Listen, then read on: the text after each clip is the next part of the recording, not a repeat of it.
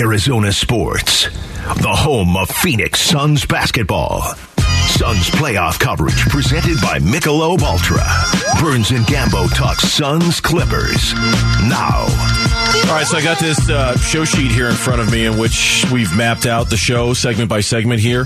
And basically every other segment, it just reads, say nice things about Devin Booker. Pretty much the whole show today. Just say, what are we doing in 3 o'clock? We're saying nice things about Devin Booker. Man. And then at 4:15, we're saying nice things about Devin Booker. 5 o'clock, say really nice things about Devin Booker because he... How could you not? How could you say anything negative? How could you... Okay, we can sit here and talk about every other element of that game in this series. But when the Suns won the series 4-1 against the Clippers, and Devin Booker does the things that he did in that series, I mean, it's what else are you going to talk about, right? There are other things to talk about. But given that he's our guy, given that he's been our guy from day one, that he never once wavered to his commitment to this place, that he never once not wanted to be here, that he never once did the thing that we were all petrified he was going to do, that he was going to ask for a trade, he was going to want to go be with his friends or go be with a good organization. The fact that this is the payoff, that moments like this are the payoff for him, just makes it that much sweeter because he truly is our guy here in the Valley. So right? 3 years ago, we were doing the show at my house right now? Yes, we were. Hadn't even gotten to the bubble yet. Right. Hadn't even gotten to the bubble. It wasn't even a thought in our mind yet, no. The team wasn't going to go to the playoffs. They were terrible that year. They weren't a good team. That was Kelly Oubre, and they had made some strides, but they still were way below 500. Can you imagine if I would have said to you then, hey, 3 years from now, we're going to be doing this show, and Devin Booker is going to pass Charles Barkley for the most 30-point playoff games in Suns history. He'll have 17 30-point playoff games. I would have said this to you 3 years ago, that he will have 17 games of 30 or more points in the playoffs. If I would have said this to you when we were doing the show at our house 3 years ago, you would have looked at me like I had three heads. Yeah. Like, I would have said 17, 30-point. They can't even get to the playoffs. I don't want to drink the water in your house. Why are we here? There's clearly something in it, right? Like, right. What are you drinking over here, right? In such a short amount of time, he's been able to do that. 4 straight playoff games with 30 points, the second longest streak in Suns postseason history. Trails Stoudemire with 5. He did it in 2005. But look at these numbers in the first round. These are just incredible. 26 points, 38 points, 45 points, 30 points, 47 points. 3 assists, 9 assists, 3 assists, 7 assists, 10 assists. 4 steals in one game, 9 rebounds in another game. In every game, he had 4 steals in one game, 3 in another, 3 in another, 2 in another. You want to talk about a two-way player? Yeah. You want to talk about a guy that's not only is playing at one of the highest levels out there. I can't imagine anybody's playing at a higher level than him offensively in the playoffs, but doing it on the defensive end as well, which is something we never would have ever thought either. You know, the impact that he's had defensively to help his team. Yeah, they've given up a lot of points, and defensively as a team, they have not been good. But that's not on him. He's played really hard on defense. He has. It was a very funny moment on TNT last night. I watched it through social media because I was at the game, but anybody who was watching the game on the Turner Sports Network. So Booker does the post-game interview with the Inside the NBA crew. There's Shaq, there's Kenny, there's Ernie, there's Chuck. And at the very end of the interview, they're like, oh, by the way, congratulations, you just passed Charles Barkley for the most 40-point playoff games in the history of the Suns organization. And it was just great Inside the NBA TV banter. Tonight, Devin Booker passes Charles Barkley for the most 40-point postseason history. Thank you. Yes, That's the bump, Devin. Congratulations, man. Well deserved. Thank you, Devin. I don't want to hear his name no more in Phoenix. Coco 5, Coco 35. Shaq just starts randomly throwing out Cocoa names pie, of drinks. Cocoa It's got to be something. Cocoa 35, whatever it is that you're doing, right? You passed the bum. You passed the bum. Do you get the feeling that they don't like each other? They get along great the show's great. It's the best on TV. But man, you get that feeling like Shaq just doesn't like him. Because Barkley's more popular. He's more popular. Yeah, I do. I would like to think that it's all good shtick. You and think it's so? all in Maybe good it fun. is. But maybe it is. Sometimes you watch that show and you do think Shaq's just a little jealous of how beloved Chuck is, you know, and Shaq just kind of wonders, what do I got to do to be as beloved as him? So he's constantly trying to knock Chuck down a little bit, you know, because he just knows he's never going to be as loved as much as Chuck is. Back to Booker, and that was obviously a funny moment, and his numbers this series have been incredible. I hadn't thought of this angle until Kellen Olson wrote about it at ArizonaSports.com today, and this is as good a spot as any to bring it up. You mentioned this time 3 years ago, we're at your house doing shows in the middle of the pandemic, and it was one of those, if I had said to you this, if I had said to you that. Let's not go back that far in time. Let's go back just a year ago, when the Suns were barely beating the New Orleans Pelicans and lost to the Dallas Mavericks, and Devin Booker wore a lot of that in Dallas. You know, Chris Paul. He was so bad in those last two games. Right? Like, he was awful in those last two games. So bad. What is there correlation? Yes. Do you think between how that series ended and what we're seeing now? Okay. Sure. Because the game 7 ends. You were the number one team, supposed to be back in the NBA Finals. You get beat by Dallas. You're a joke on a meme.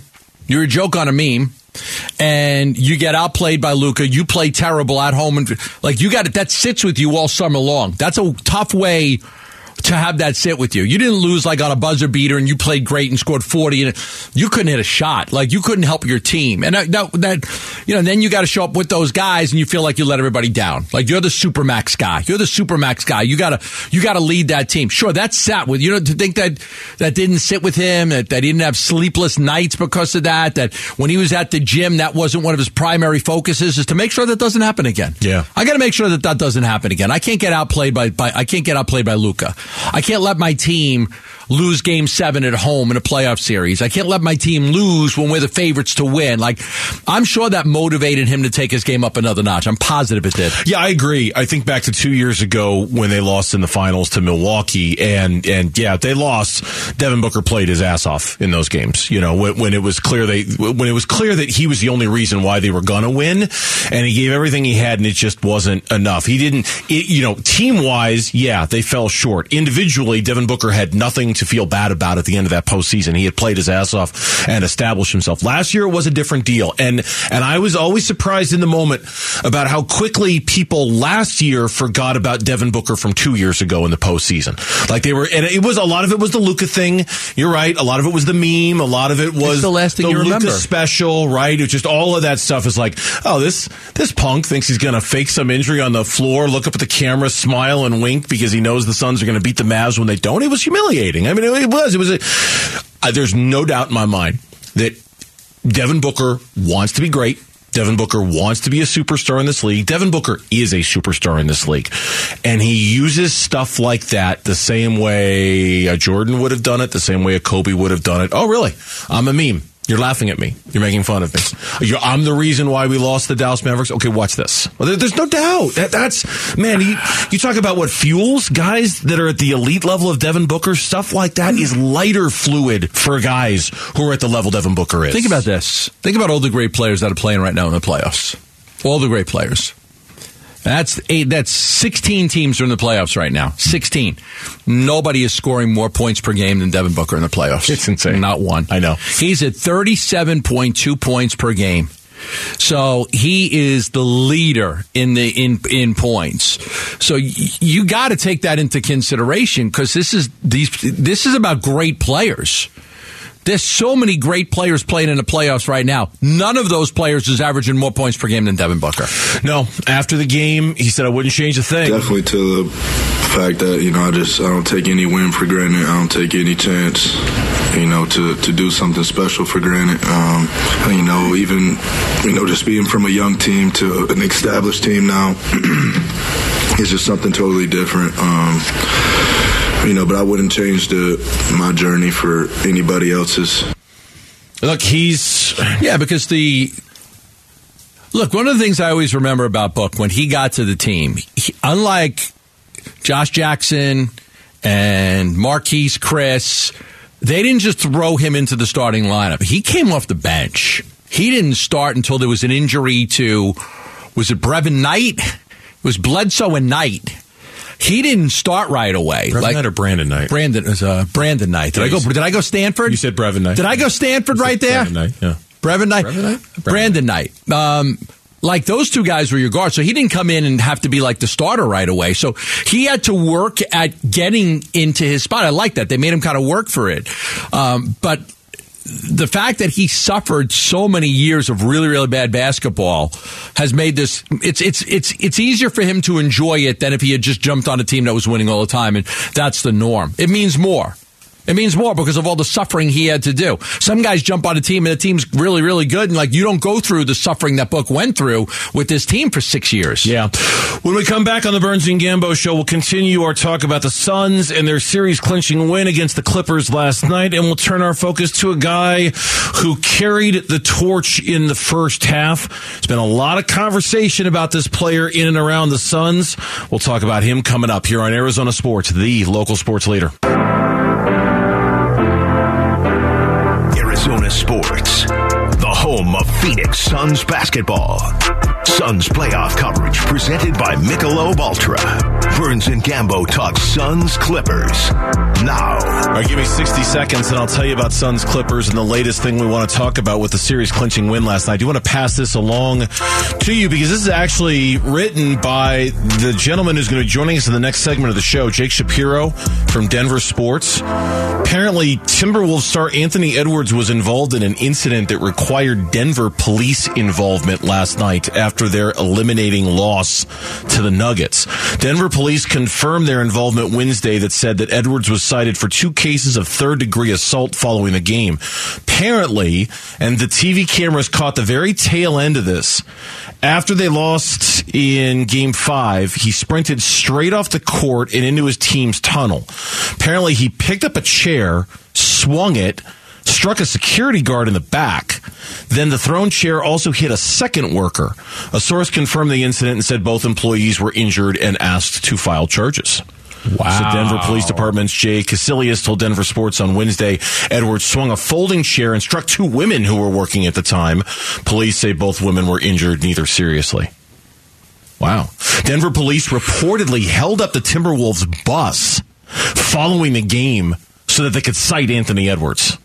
So, bus can't leave. Hold on. Let's get on and got to cite this guy for this. Yeah, listen, I mean, he played, he was incredible. I mean, 42 points in one game, 36 in another, 34, 29. He was incredible in the postseason. And I understand that, in the heat of the moment, you want to let off a little steam, you want to get angry, but you can't do it where in the vicinity where you can hurt somebody else. Yeah, of course. You want to go punch a wall, but to throw a chair and hurt 2 other people, that's going to get you in a lot of trouble. Yeah. And I totally get the heat of the moment, and you're angry, your team just lost, and it was a close game, and it sucks, and he did everything he could. He was great for the Minnesota Timberwolves, but throwing a chair and hurting, and 2 people got hurt. Yeah, that's not good. And by the way, final from Chase Field, the Diamondbacks beat the Kansas City Royals by a score of 2-0. He struck out 12. They have 4 shutouts in Zach Gallen starts. He's got a 28-inning scoreless inning streak now. He's now 5th on the all-time Diamondbacks list for longest scoring streaks. I believe it. He's first and he's 5th. He's first, Brandon Webb second, Andy Bennis third, Brandon Webb 4th. He's 2 away from passing Brandon Webb for 4th. He is 3 1/3 away from passing Andy Bennis and being 3rd. So if he goes 3 1/3 the next time out, he would be 1st and 3rd on this list for scoreless streaks for the Diamondbacks. Very impressive. Diamondbacks are now on their series record so far this year. They've won 4, they've lost 2, they've split 2. Very good start so far for the Diamondbacks. Very encouraging start for the Diamondbacks. You have to beat the Royals. Yeah. You can't lose the series to the Royals. There's no doubt about that. That's a good point. All right, let's talk back to the Suns and the Clippers. Suns eliminated LA last night. Now they await Denver. And we'll get a little preview of that with Jake. He'll join us in the next segment of the show as that series starts on Saturday. It's going to be a series upon which much will be asked out of Deandre Ayton. Durant on the drive. Durant goes in. His shot hangs but won't go. Ayton with the rebound, keeps it alive, and fires it out on top to Paul. Back to D.A. Jump hook, turn around, good. Count it, and he's fouled. 2 years ago when these two teams met in the playoffs, Deandre Ayton made a real name for himself with how he played Nikola Jokic. Yeah. How good do we feel about that now after what we've seen in these 5 games against the Clippers? I'm going to say the same thing I say with Deandre Ayton. I don't know. I've been saying this. I like him as a player. I thought the oddest thing yesterday, and I don't know if you agree. So DeAndre Ayton and Shaq kept saying you got to feed the big man to get him, to get him involved in all the other things. So at the end of the first half, the Suns, DeAndre Ayton had 18 points on 8 of 11 shooting. KD was 4 for 11. Torrey Craig didn't make a shot. Chris Paul made 2 baskets. Book was good. He had 7 baskets and 12 shots. He actually took more shots and made less than DA. DA was their best player. He was 8 for 11. But in watching the game, I almost felt like when he's so heavily involved, it hurts everybody else. It just hurts everybody else. Like, I don't know that there is a perfect solution to having him involved a lot because there's only one ball. And Booker's going to shoot it a lot, and KD wants to shoot. So you had 3 guys that took between 11 and 12 shots last night. But DA was the most efficient by far. He didn't score much in the second half, and then it was all Book and KD. Mm-hmm. But I thought in the first half, like him being that active, I don't know that it helps everybody. It helps him, but I don't think it helps everybody. I don't think you're wrong. I think you're onto something. I don't know. Where's the balance, right? Because there's got to be some kind of a balance with DA. And look, plus minus, it's not the best stat in the world. Sometimes it's really, really flawed. It doesn't tell the whole story. It was really interesting to me that while he was the leading scorer for the Suns at halftime last night with 18, he was a minus 10 in the first half. Right. He was minus 10. Mm-hmm. And in a first half where, here we go again. Look, not that this is all DeAndre Ayton's fault, because it wasn't. I bet if I go back and rewatch the first half of that game, I'm going to find a lot of guards who didn't block their guys out. But the main story of the first half and the Clippers' 9-point lead was those offensive rebounds and the second chance points. It was killing the Suns again last night. 10 more offensive rebounds than the Suns did at halftime. Yep. And 21-5 in second chance points, I think, in the second half or in the first half it was, for the Clippers. It's like one of those. If I can get the version of DeAndre where 18 points is fine, I'd rather you have 10 boards and 3 offensive boards than the points. That's the trade-off I'd rather. The Clippers out-rebounded them 26-16. 10 offensive rebounds for the Clippers in that game. So DeAndre 10 in the first half. In the first half. Yeah, Talk about the first. This is the you first said half. The game. 10 in the first half. In the first half, the Clippers out-rebounded them 26-16, and the Clippers had 10 more offensive rebounds than the Suns did. And I know DeAndre wants to be an offensive player, but they don't need his offense as much as they need his defense. Agreed. They need his defense more because they have so many other scores. Now, there are times when you can get him involved, and if he's got a good matchup, you take advantage of it. You try. But in this next series, man, his defense is going to be the key, not his offense. He's not, you're not trying to go 1-for-1 against the Joker. You're trying to, can I prevent this guy from having a triple-double? Can I prevent this guy from dominating in the game the way he's very capable of doing? This is DeAndre after the game talking about getting to play against Jokic. Oh, yeah, it's going to be fun. They're the best. And, Suns basketball, we want to compete and beat the best. And that's what we're looking forward to. And I know it's not going to be easy, but it's going to be a great series where, Mano play against Imano. Look, this is, if there's one thing we've learned about DeAndre in the 5 years he's been here, he continues to be, and will continue to be, as long as he is here, one of the most polarizing players we have in the Valley. Because you watch a game like last night, and you were on social media, and so was I. Half the crowd was like, yeah, feed him the ball. This is what they should have been doing the whole time. Look what DeAndre does when he gets the ball. Man, he scored 18 points in the first half. And then there's the other half that goes, yeah, they were minus 10 when he was on the floor. Yeah. The Clippers are killing him on the boards. It's like he's like this line in the sand with DeAndre, and you're on either one side or the other with him. When this ride is over, I'll be really curious to see what the Suns' intentions are with DeAndre Ayton this offseason, and if there's an attempt to move him. Wow. That thought was ping-ponging around in my head all night last night when I was driving home from the game. Like, are they going to try to move him this offseason? Because it just, what's the best optimal version of Deandre, and can they ever achieve it? Or is this it? Have they found it? And is that sign and trade with the Nets for Cam Johnson? Oh, my God. There you go. Sign and trade with the Nets. My daughter would be the happiest person in all of Phoenix. Deandre to go play with McHale, Cam Johnson here. What do you think? Done. Cam Johnson is so cute. You and your daughter both think he's cute. Let's be quoting my daughter. When we come back on the Burns and Gambo show. Now on to Denver for the Phoenix Suns. Game 1 is on Saturday. Suns in 4?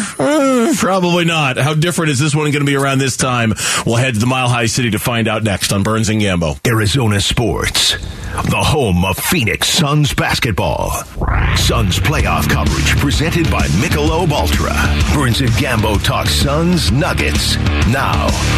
And now it is on to round 2 for the Phoenix Suns and the Denver Nuggets, best of 7 Western Conference semifinals, and it begins on Saturday with Game 1 in Denver. Game 2 is on Monday in Denver. Then, and the basketball gods treated the Suns well on this one. A nice little break in between Games 2 and Games 3 so they can rest up after all these minutes they're playing. Game 3 is on Friday. Game 4 is on Sunday of next week here in the Valley. And joining us right now on the Arizona Sports Line from our sister station in Denver, Jake Shapiro. He is Denver sports analyst who covers primarily the Nuggets, and he joins us here on the Burns and Gambo show. Jake, I'm Dave. This is Gambo. Welcome to the show, man. How you doing? Good, guys. I'm looking forward to maybe getting some more sun down there. We'll see if it breaks right for me, if I can get out of the cold. It snowed last night, and I am done with it. Okay, yeah, we're hitting 100 this weekend, so come on down. We're doing a show outside tomorrow for the Cardinals draft, and it's going to be 97 degrees outside. I'll switch with you. Switch. Come on down. Have all the sunshine you want, Jake. We're going to have a crap ton of it for the next 4 months. Go for it, man. Hey. Awesome. Well, yeah, go ahead. No, I was going to say, first off, before we talk Suns Nuggets, what did you hear about that incident with Anthony Edwards that happened after the game last night? Well, it's funny. The Timberwolves actually just released a statement 4 minutes ago, and I'm talking with my newsroom right now on the side. Quote, "We are aware of the alleged incident regarding Anthony Edwards following Game 5 in Denver, and we are in the process of gathering more information. We have no further comment. I, however, have the actual police report, the citation that the police gave to me, where Anthony Edwards has been charged for 2 different cases of third-degree assault, a misdemeanor charge here in Colorado. Edwards, after he missed what would have been the game-time shot in the game to put it into overtime, ran straight off the court, didn't do the shaking of hands or anything, and while in the tunnel, appeared to have thrown a folding chair and hit 2 different female employees who were both injured, neither seriously." Wow. Wow, sad. It's a sad situation for those people that got hurt, and I understand letting off some steam after you're frustrated, but man, you can't do that around other people. Do you feel like because here with the Suns, we called the Clippers cockroaches. Like, they just would not go away. No Kawhi, no Paul George. Every game was a nail biter. The Suns had to play all their starters 40-something minutes every game. It was incredible how hard the Clippers pushed the Suns. Did you kind of feel that way with the T-Wolves in many of those games? Even last night, I was watching the end of that game. These games came right down to the wire. Honestly, no. This was about as easy of a series as I thought we'd get with the Nuggets. They probably should have closed it out in 4 in a sweep had they not had such a poor shooting night, and if Nikola Jokic just hits 1 free throw, and if Mike Conley's bank isn't open on a Sunday like it isn't for the rest of us. So this could have easily been a sweep, gentlemen. And games 1 and 2 were pretty much blowouts except for the third quarter of game 2. Game 3 was about as easy of a road win as you're ever going to get in the NBA playoffs. So Game 4 was a lot tighter, and Game 5 was a lot tighter, and it seemed like the Timberwolves figured some things out throughout the course of the series. But overall, I think it was a good little 5-game gentleman's sweep of the Nuggets. Nobody got hurt. They tried some things out, didn't show their hand. And they've saved some cards for some things that they're going to use against the Suns. Jake Shapiro, who covers the Nuggets for Denver Sports, our guest here on the Burns and Gambo show. It was we haven't played it yet. I'll play it a little later on in our show. We have about 60 seconds worth of sound from Nikola Jokic after last night's game, in which he is just praising the Suns up and down. They're the best this, they're the best that, they're the probably favorite to win the title, et cetera, et cetera. Is that kill him with kindness, or do you think that's sincerely how Jokic feels about the the Suns? You know, it's so funny you mentioned that. I asked the follow-up question right after that, which was, do you care or want to get revenge at all for getting knocked out by the Suns 2 years ago? One word back, no. So he does not think like that, guys. He doesn't think like in the way of like, you know, all the way the other NBA players and revenge and these great narratives and all these stories. He doesn't care. He shows up to work, he clocks in, clocks out, has his lunch pail. Like, he's just a dude that does this for his job. His number one passion in life is horse racing. Yes, he loves basketball, but this isn't like some huge thing to him. So when he talks about the in-depth nature of the Suns and how he knows them and how he interprets them, that's from him doing all the scouting and him playing them before. He realizes it. Like Nikola Jokic here in Denver, we compare him to a supercomputer because the way he processes a basketball game and all the information that's going on is just at insane speed. So I'm not surprised that he could rattle off everything that, you know, any real person could know about the Suns just at a moment's notice. How do you think, okay, so it's been 2 years since Suns and the Nuggets played in that Suns in 4 series. Obviously, the Nuggets get Jamal Murray back. Obviously, the Suns have added Kevin Durant. Certainly, there have been other changes. I don't want to say that is it. But from your mind, other than the mere fact that Denver has home court advantage in this series, what has Denver in a better position to be able to compete with the Suns this time around, especially given that they're the top seed in the West right now? I think the number one thing going back to that series is the Nuggets didn't have any spacing in that series, and nor did they against the Warriors a year later. You had guys like Marcus Howard, who's out of the league, Facundo Campazzo, who's out of the league, playing serious minutes at the guard spot for the Denver Nuggets. And in addition to the lack of spacing, you had 3 awesome wings for the Phoenix Suns, in Jay Crowder, Mikal Bridges, and Cam Johnson, just using their length to clog the passing lanes. And Deandre Ayton is so mobile for how strong he is that he can wall up Nikola Jokic a little bit. DeAndre's done just about as good of a job as anyone has on the back-to-back MVP. Now, all of the things I've said are completely irrelevant going into this series. Those 3 wings are gone, as you guys know. The Nuggets are one of the best three-point shooting teams in the NBA. Their guard rotation now includes Jamal Murray, who's a near all-star player who we've all seen go off for 40 and 50 points. Bruce Brown's a really valuable piece for this team and was probably their second-best player tonight. Last night off the bench. Kentavious Caldwell-Pope's the guy who's won a championship and is an elite three-point shooter. Michael Porter Jr. is shooting 92.5% effective field goal in the fourth quarter through the 5 games of the playoffs so far. So this is an elite shooting team. These teams are going to be shootouts. And I think the other thing that doesn't get talked a lot with the Suns is they don't get to the rim a lot, and they also don't have a lot of rim protection. The Nuggets are a really good rebounding team and own the paint on offense. That's where they make their money. So that's where I'm going to see this series won, guys, is how can the Nuggets space and then take advantage of that to get inside. You see, I think the team that could beat the Suns is teams that can match up defensively. Denver's got a lot of size. They got a lot of size, especially when you add, KCP and you look how big Murray is compared to Chris Paul. And you look at the Nuggets metrics defensively, and I don't buy him because Jokic overall is not a good defensive player.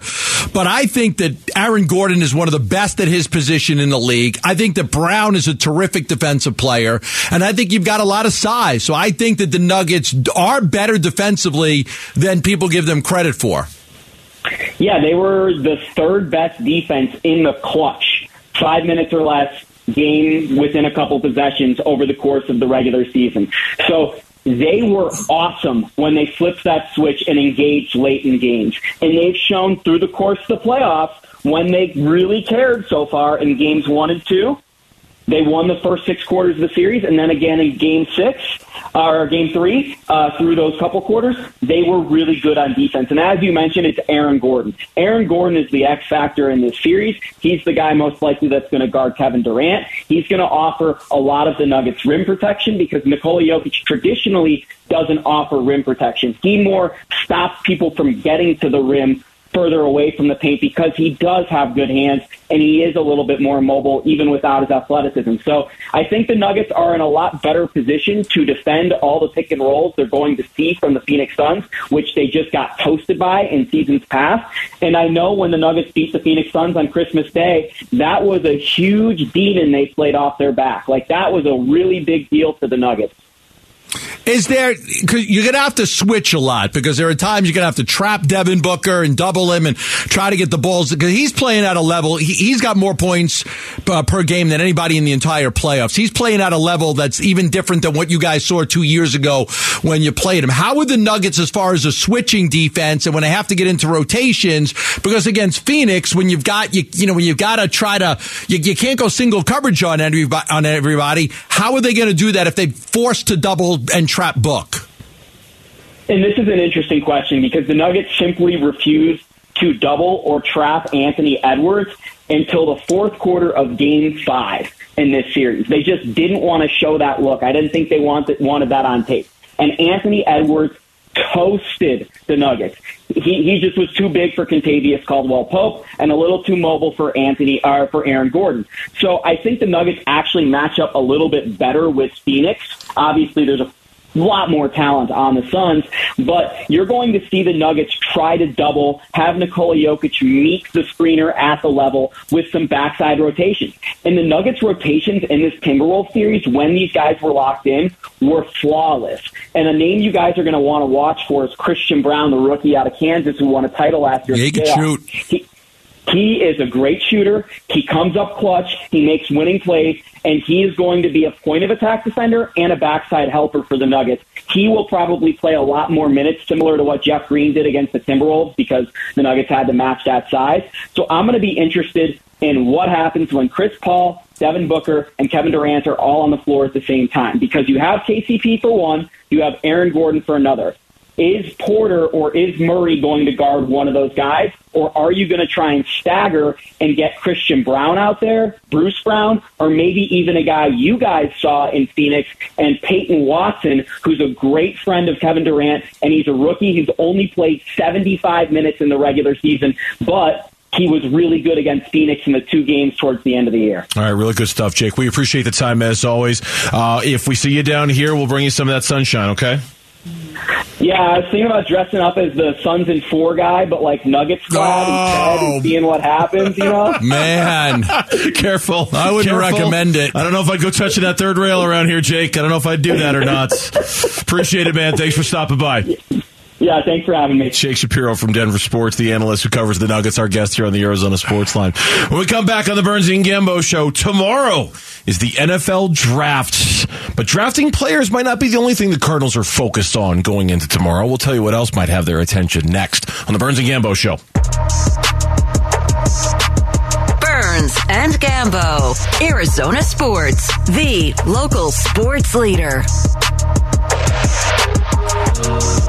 Of course, as we welcome you back here to the Burns and Gambo Show on Arizona Sports, we have not forgotten that tomorrow is the draft. We have not forgotten that tomorrow the Arizona Cardinals, as of right now, have the number 3 pick in that draft and are the central part of every other rumor that comes out right now about what's going to happen in tomorrow's first round. There's still lots of different places they could end up. Do they go down to 4? Do they go down to 6? Do they go down to 7 or 8 or 11? What's your best guess right now? 11. I'm going 11 too. Yeah, that's my best guess. 11. My guess is that it's 11, and it's. Although my wife said 11's getting married, I said, really? She's like 13. Well, no, she's really not. I'm like, really? from Stranger Things. 11, she's getting married. She's not 13. What is she like? I know, but she looks like 14. How old do you thought the kid is? The actress who plays 11? Yeah, I think she's like 20. Really? 21 now? Yeah, I think so. 19. She's 19. Millie Bobby Brown. Millie Bobby Brown. My wife told me she's getting married. I'm like, how's she getting married? She's like in 7th married? grade. Married? How's she getting married? She's in 7th grade. God. When that show started, she was, but it's been out a while. Kept on looking like she was in 7th grade. I'm like, jeez. I think it's going to be 11. I think it's going to be 11 too. I think it's okay. If it's not 11, then what is it? 4. That's what I would have said too. Boy, we've done the show together for a long time. That's 4. We can read each other's minds. We're like 11. Yeah, because listen, psychic abilities. In the here. end, I'll take one extra second round pick and just move down one spot and still get a great player. I'll do that. I hope you can get more than that if you move down to 4. I know, but I almost would rather have that than the move down to 11, pass up on all these good players, and you get like 4 extra picks. Yeah, unless it's your scenario. Where you get 3 first-round picks. Okay. I don't know how you say no to that. It's the guy that gives you $1 million more for your house than what it's worth. And you're like, okay, sold. Yeah, it's yours. Take it. I suspect we won't know until the Cardinals are on the clock. Because I suspect that the whole thing this thing is going to hinge upon is C.J. Stroud and his availability. And kind of what do the Texans do at number 2? The Texans, like for the longest time we were saying the draft starts at 3, the draft starts at 3. No, it doesn't. The draft starts at 2. The draft starts at 2 because now the Houston Texans have done one hell of a job of completely confusing the marketplace in terms of what they're going to do. Yes. Nobody knows. No. Are they going quarterback? Are they going defense? If they go defense, which player are they going with? Is it Tyree Wilson? Is it Will Anderson? Nobody seems to know. Like we just assumed 3 weeks ago the Texans were going to take C.J. Stroud or whichever second best quarterback was available.